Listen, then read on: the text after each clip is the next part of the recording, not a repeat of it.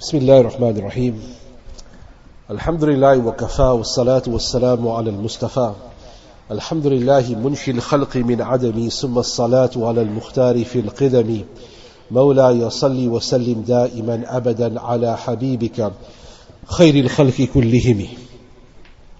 My respected listeners and friends, if you ask many people who reverted to Islam, or many Muslims who were not practicing at some stage in their life and later on realized, and Allah subhanahu wa ta'ala granted hidayat and guidance, and they came upon salah, they came upon the community.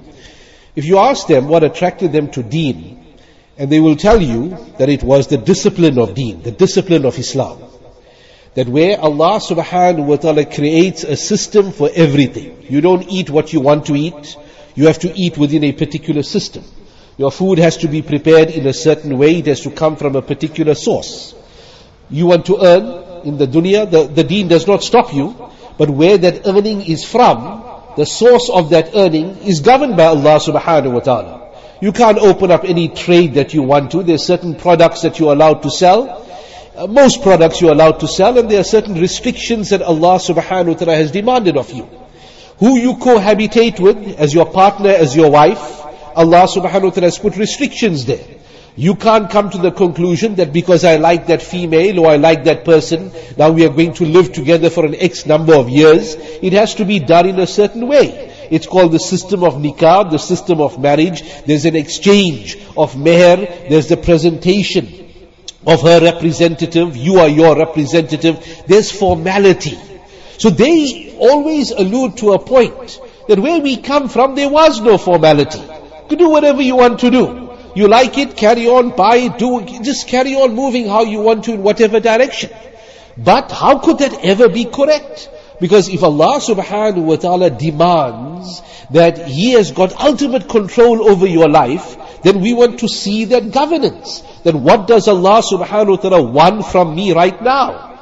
Every Muslim knows that it is the waqt and the time of Jumu'ah, I need to be doing a particular activity. 1 or 2 hours from now it's Asr and then Maghrib and then Isha. Your entire day, your month, your year is governed within a particular system. This formality is what attracted them. Allah subhanahu wa ta'ala has extended that formality and that governance to every one of us.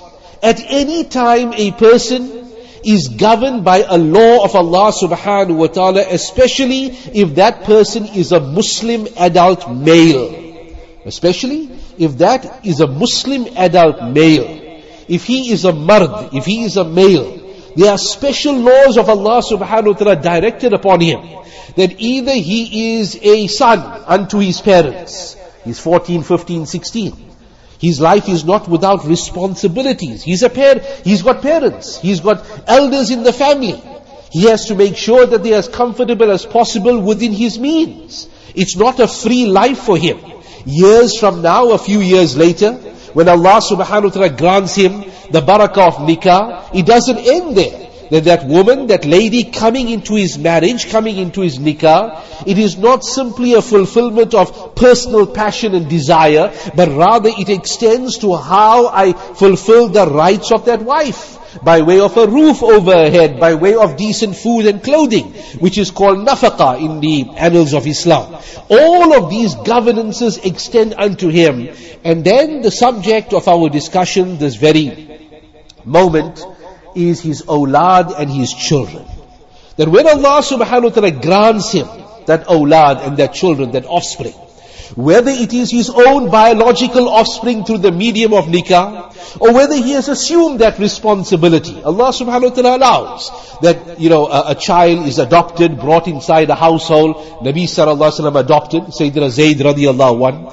Zakaria alayhi salatu wasalam, Allah subhanahu wa ta'ala speaks that he took over the custodianship, the custody of Maryam alayhi salam. That was his niece, not his biological child, but he took over responsibility. Food, tarbiyah, nurturing is my responsibility. So whatever means Allah subhanahu wa ta'ala so chose for a person, whether it be biological, whether it be adoptive, whatever the case may be, Allah subhanahu wa ta'ala demands a particular responsibility which is summarized in this ayat of the Quran Kareem, that, O you who believe, قُوا أَنفُسَكُمْ وَأَهْلِيكُمْ نَارًا. Save yourself and your family from the fire of Jahannam. That is a summary of your responsibility. Your summary delves in this ayat here. That you will save yourself, you will make the utmost attempt to save yourself. وَأَهْلِيكُمْ, and you will save those who are your family from the fire of Jahannam. And Allah subhanahu wa ta'ala even says, وَقُودُهَا النَّاسُ وَالْحِجَارَةِ, that the fuel of that fire is not the wood and the petrol and the diesel of this dunya. The fuel of that fire is people and rocks, people and stones. You know, the ulama say that why did Allah subhanahu wa ta'ala use this particular example?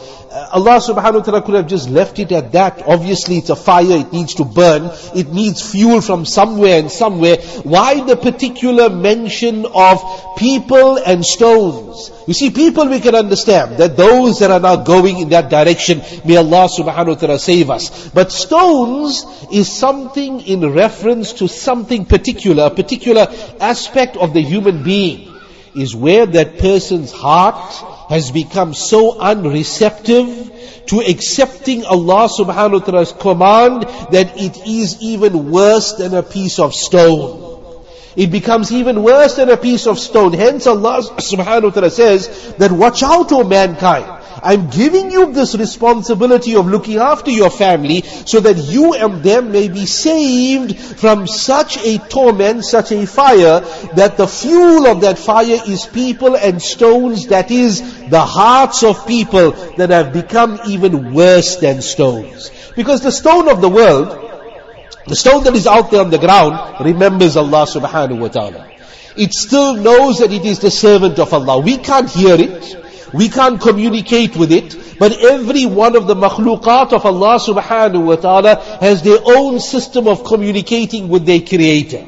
Allah subhanahu wa ta'ala says this in the Quran. وَالرَّعْدِ, even the thunder and the lightning. Yusabbihu, makes a tasbih of Allah subhanahu wa ta'ala. In your ears it's a terrifying sound, but in reality what is it? Its own way of making the tasbih of Allah subhanahu wa ta'ala. The birds, the wind that blows through the trees, all of them make the dhikr and the remembrance of Allah, but you cannot understand. So too even the stone that is outside there, made of elements and rock that you build your house in, that you use for gravel, that particular stone still remembers Allah subhanahu wa ta'ala. So Allah subhanahu wa ta'ala says there is one stone that is even harder than that. And that is the heart of a person who doesn't remember Allah subhanahu wa ta'ala. So do not fall in that category, and ensure that your family also does not fall in that category. Where does it start from? It starts from a person understanding their parental responsibility. Every generation in this world is the product of their parents. If a person is doing good, Imam Ghazali rahmatullahi would say that إِذَا رَأَيْتَ رَجُلًا, that if you saw a person حَسُنَ تَأْدِيبُهُ, that his akhlaq, his character, his adab is very good, then look who his parents were. His parents may not have even been Muslim, but his parents took on the responsibility of teaching this person the best of character. And therefore, as a result, it is his responsibility to pass it on. But the first credit from the people of the world go to those who raised him.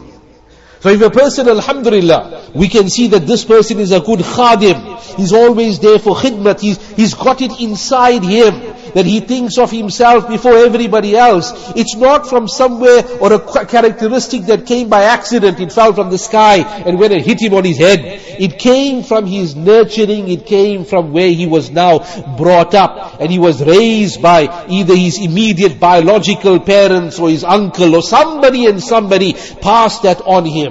It is the responsibility of the ummah that the very same characteristics that were taught to us, to the best of our ability, we pass it on to the next generation. Hence Allah subhanahu wa ta'ala gives us that responsibility. And then Allah subhanahu wa ta'ala says that how does a person do so? Allah subhanahu wa ta'ala speaks in the ayat of the Quran Kareem, اقرأ باسم ربك الذي خلق. Read in the name of your Rabb who created. I want you to dwell on this ayat here for a minute or two. Iqra, read in the name of your Rabb who created. Must have heard this here in a dozen bayans, if not more by now. Iqra, the first verse that came upon Nabi sallallahu alaihi wasallam when he was inside the cave, and the cave was very dark, and it was the month of Ramadan, it was the 27th night, or rather should I say Laylatul Qadr of the month of Ramadan, and the Jibreel alayhi salatu wasalam comes down, and he says, Iqra, O Muhammad, read in the name of your Rabb who created. The first proof that the kitab, the book of Allah, the Quran, is not written by man. Somebody asks you that, you know what? You Muslims say that the book, this Quran you have is not written by man, it's from Allah subhanahu wa ta'ala. Afford me some proofs that this is in fact the case. The first proof is in Iqra. Read in the name of your Rabb who created. In a community of Arabs at that time, reading was rare. There were very few people in Mecca and Medina or anywhere in the whole peninsula that could read. It's assumed that in Mecca itself there were only 17 people that could read and write. Umar radiallahu anhu happened to be one of them. Most of the people could not read and write, including our Nabi sallallahu alaihi wasallam. He was an unlettered prophet of Allah subhanahu wa ta'ala. But it was something which was common. People were not taught, they were not schooled, it was not a culture of learning to read and write at that time. So if anybody wants to tell a story to a community, let's say I want to write a book or tell a story of entertainment, a recreational story. My first opening statement, my first opening sentence must be something that everybody can relate to. Otherwise, if 99.9% of my crowd can't relate to me in the first minute, they're going to fall asleep. What kind of a storyteller is this over here that is talking beyond our head and beyond us? That's every person, every human being that writes or tells a story, that in their opening first few lines, it must be captivating and drawing the people. They can become boring halfway through the book, but their first 1 or 2 lines has to be a proper bait and a proper hook in order to get their audience going. But Allah subhanahu wa ta'ala is not bound by the laws of insan, by the laws of the human being. This is how a human being starts. Allah subhanahu wa ta'ala starts talking about Iqra, read, which nobody there could really relate to because it was an unlettered society. Had this been the work of any human being, this Quran, they would have first been compelled to start the discussion with something that everybody is on the same page. But Allah subhanahu wa ta'ala is no human being, is no insan, is not bound by the rules that you and I are bound by when it comes to writing and compilation or literacy. Allah subhanahu wa ta'ala is ahad, He is one, He is samad, He is independent. And therefore Allah subhanahu wa ta'ala's system is, I will tell you what you need to know, or not what you like to hear. And what you need to know is Iqra, read in the name of your Rabb who created. What you would like to hear is stories of your ancestors, of how great you were as an Arab community, how hospitable you were, how good you are in poetry. That'll come maybe later on, but now this is what you need rather than what you want to hear. Iqra, read. This is what you need right now. Hence, Iqra bismi rabbika alladhi khalaq came down to the community of non-readers. But look how He transformed that community. Look how much attention Rasulullah sallallahu alaihi wasallam gave to the very word Iqra itself. You know, when the first battle, the first major battle of Islam took place, battle of what? Battle of Badr. Before Uhud was Badr, right? Now this was considered the first major battle. There were skirmishes before. There were skirmishes before 10, 20 people met on an ad hoc basis. But where you had a proper military outfit, 2 proper military outfits, dedicated and designed of going to combat, no matter what were their equipment, but the intent was that we are going to fight it out, that was Badr. That Allah subhanahu wa ta'ala speaks about Badr, that He joined you and your army fi ghayri mi'adin, in such a time that nobody knew that such a war was going to take place. After all of this was done, there were 70 captives that were brought to Madinatul Munawwarah. 70 of the kuffar, of the disbelievers, were slain on that battlefield, and 70 were brought as prisoners to Madinatul Munawwarah. Now what to do with these prisoners? The debate was on amongst the Sahaba radiallahu anhum. Prior to this day, there was no history of prisoners because there was no war. And Allah subhanahu wa ta'ala had not received any direct injunction what you must do with these prisoners. Do we let them go scot-free, goodwill, you know what I mean? We leave you on your conscience, like how sometimes the judge says, you know what, you're a first time offender, you look like a good fellow, can't run very far, we'll release you on your conscience, your trial is set 3 months from now. Do we do something like that? Or do we go to this level of killing them, executing them, which Allah subhanahu wa ta'ala actually speaks about and wanted at the end, حَتَّى أَيُّسْخِنَ فِي الْأَرْضِ, that we wanted you to do this. So there was this debate amongst themselves. And the Sahaba radiallahu anhum were now giving Rasulullah some different opinions. Finally, Abu Bakr radiallahu anhu, who Rasulullah now obviously considered his opinion, they come to the conclusion, this is what we are going to do. We are going to set a ransom. And according to many, that ransom was set at 10,000 dirhams. The equivalent of what you would call 120,000 today. That you pay this, you raise this sum of money from your family, cousins put money together, whatever the case may be, put it together and you bring it here and you're a free man, scot-free, ready to go. Many people could afford that amount of money. They raised that money and they were ready to go. Other people who could raise somewhere maybe 60-70%, it was on a case-by-case basis. Until you could prove that your intent was there to pay, Rasulullah SAW would let you go. Now what if you had an indigent person who couldn't even raise 15, 20, 30%? I mean, Makkah didn't only have wealthy people inside there. There were also people whose means were modest, if I may put it in that way. So this was the second tier that Rasulullah sallallahu alaihi wasallam said, that those people who knew how to read and write, who know how to read and write from amongst the prisoners, if they can ensure that 10 of the youngsters of Medina are taught the skill of reading and writing, we will release them when these 10 have become proficient. When these 10 have become proficient and are able, these 10 youngsters are proficient in reading and writing, they are free to go, and that will be sort of like the penalty that they have paid us, no need to pay any ransom thereafter. You know who is a product of those 10? There were many others besides 10, because a number of the prisoners who knew how to read and write, it's assumed that 30, 40 youngsters in that whole episode, that whole event learned how to read and write. But you know who is amongst the products of this exercise? Zayd bin Sabit radiallahu anhu, the compiler of the Quran. When years later, when Umar radiallahu anhu goes to Abu Bakr radiallahu anhu and says, "Oh Abu Bakr, so many huffaz are dying in the battle. We are concerned about the Quran, let's put it in the book form." Remember, it wasn't in a complete book form in the time of Nabi sallallahu alaihi wasallam, although it was written on different parchments, on different papers all over. That compilation started in the time of Abu Bakr radiallahu anhu, completed in the time of Umar radiallahu anhu. Umar radiallahu anhu was the one who came with the suggestion that, "Ya Abu Bakr, we need to put it inside a book form, so that we will have this as a resource."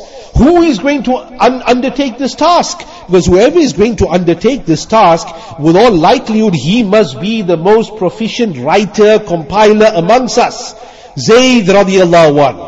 Zayd bin Thabit radiallahu anhu, Zayd bin Harisa radiallahu anhu, who now is of the Ansar, and he now, this Zayd radiallahu anhu, he had now assumed the responsibility, and Rasulullah sallallahu alaihi wasallam now, already in his time, when he was 17 years of age, he was a communique between Rasulullah sallallahu alaihi wasallam and the tribes of, the northern part of Arabia. He was a product of that same prisoner community, teaching people to read and write, and here he is a decade and a half later or so, compiling the Quran Kareem.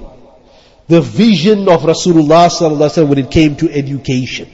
The vision of Rasulullah sallallahu alaihi wasallam that everyone must be proficient in being able to read and write. That if your generation was unable to read and write, then it will be a disservice to the next generation if they do not have that level of education, especially that education of deen. And hence Rasulullah ﷺ invested in it.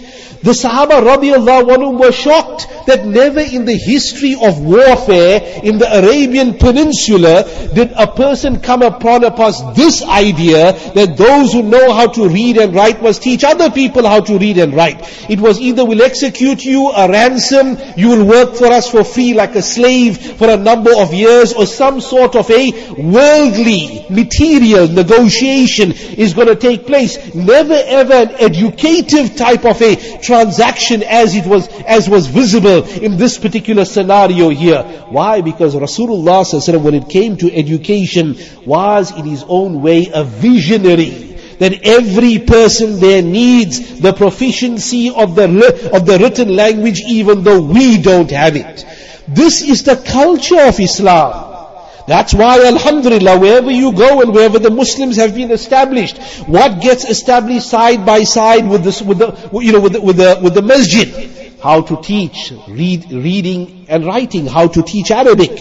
And as the community progresses, how to now delve into those academics which are useful, so that a child will now be introduced to that type of learning and teaching, and even not to our community for that matter. It's not just observed here in South Africa, but wherever you go, in the dunya, in the world, how many Muslim philanthropists there have been that have been at the forefront of basic education for everybody. That everybody must have the dignity of that quality education to uplift themselves. This culture is not new. This culture is from the time of our Nabi sallallahu alaihi wasallam. It's from the culture of the Sahaba radiallahu anhum, that all those living in our society, Muslim and non-Muslim, must be able to put pen to paper, be able to record, and have the dignity of that education. We are at the beginning of the academic year in South Africa. And alhamdulillah, the very least that a person can take responsibility for is his own. The very least that a person can take responsibility, if you're not taking responsibility for the neighbor, for the town, for the township, whatever the case may be, the least a person can take responsibility for is his own. My children, my nieces, my nephews, my grandchildren, the people who are in my inner circle, for them to become proficient. Number one, in reading the Quran-e-Kareem, in memorizing the book of Allah, which is the superior knowledge and which cannot be equated with any other academic or acquired knowledge. That is secondary, this is primary. And with the same enthusiasm, if not more, that one now applies towards the kid must go to school. Next week we are not going to be absent on that first day. The same enthusiasm be extended to the madrasa and to the maktab as well. That I will extend more enthusiasm, and I will not hear any excuses, and I will create a culture inside my household that we now give precedence to all forms of education, especially the education of my deen, because that is the education of my culture, of my background, and that is my ticket to saving myself and my family from the fire of Jahannam. My respected friends, attitudes and what's called a precedence, that starts from day one. If the work week started last week after the January break, any good manager, any good boss, as soon as he walks in on that first day, knows that I have got to set the right precedence and I've got to set the right mood today. If I set the mood that, you know what, we're coming back after 2 weeks, let's ease into this whole day. We will have 3 and 4 lunch breaks. We will have 2 tea breaks every 1.5 hour. I'll give you guys off. Take half an hour after every 1 hour, so that we can ease into the first week. Nobody operates on that level. Why? Because he knows that the same routine that I demand 1 month from now needs to start today on this particular Monday here. Otherwise it will never get done. Every parent now knows that that very same cycle of precedence starts immediately. That's how the academic year starts for school, for madrasa, that what is expected of you next week and next month starts today, on this particular day. So that the mood, the attitude, the system, the sync, as it is called, SYNC, the sync, all of it starts as of today. And this is a part of the tarbiyah, of the training of a believer. On the day of Eid, it may be a day of enjoyment. Does Allah subhanahu wa ta'ala say, take a day off? Take 2 salahs off because you are merry-making with the family? No, have another salah. Ramadan, you tired at the end of the day. No, you've got another salah called Taraweeh that comes at the end. You go to the Baytullah, it's your holiday. What, are you on a vacation? No, Tahajjud azan is given to remind you that 3:30, 4 o'clock. Another extra azan is given to you to remind you that this is your responsibility at that particular point, whether you're in the Haram Sharif or whether you're in the hotel or wherever you are. Another azan is sounded for you. Because this is a believer. A believer seeks their recreation fi dhikrillah. Ala bi dhikrillah tatma'innul qulub. That you're looking for that recreation of the heart, that comfort of the heart. It is in the remembrance of Allah subhanahu wa ta'ala. It is in the recitation of the Quran. May Allah subhanahu wa ta'ala grant us tawfiq. Wa akhiru da'wan alhamdulillah rabbil alamin.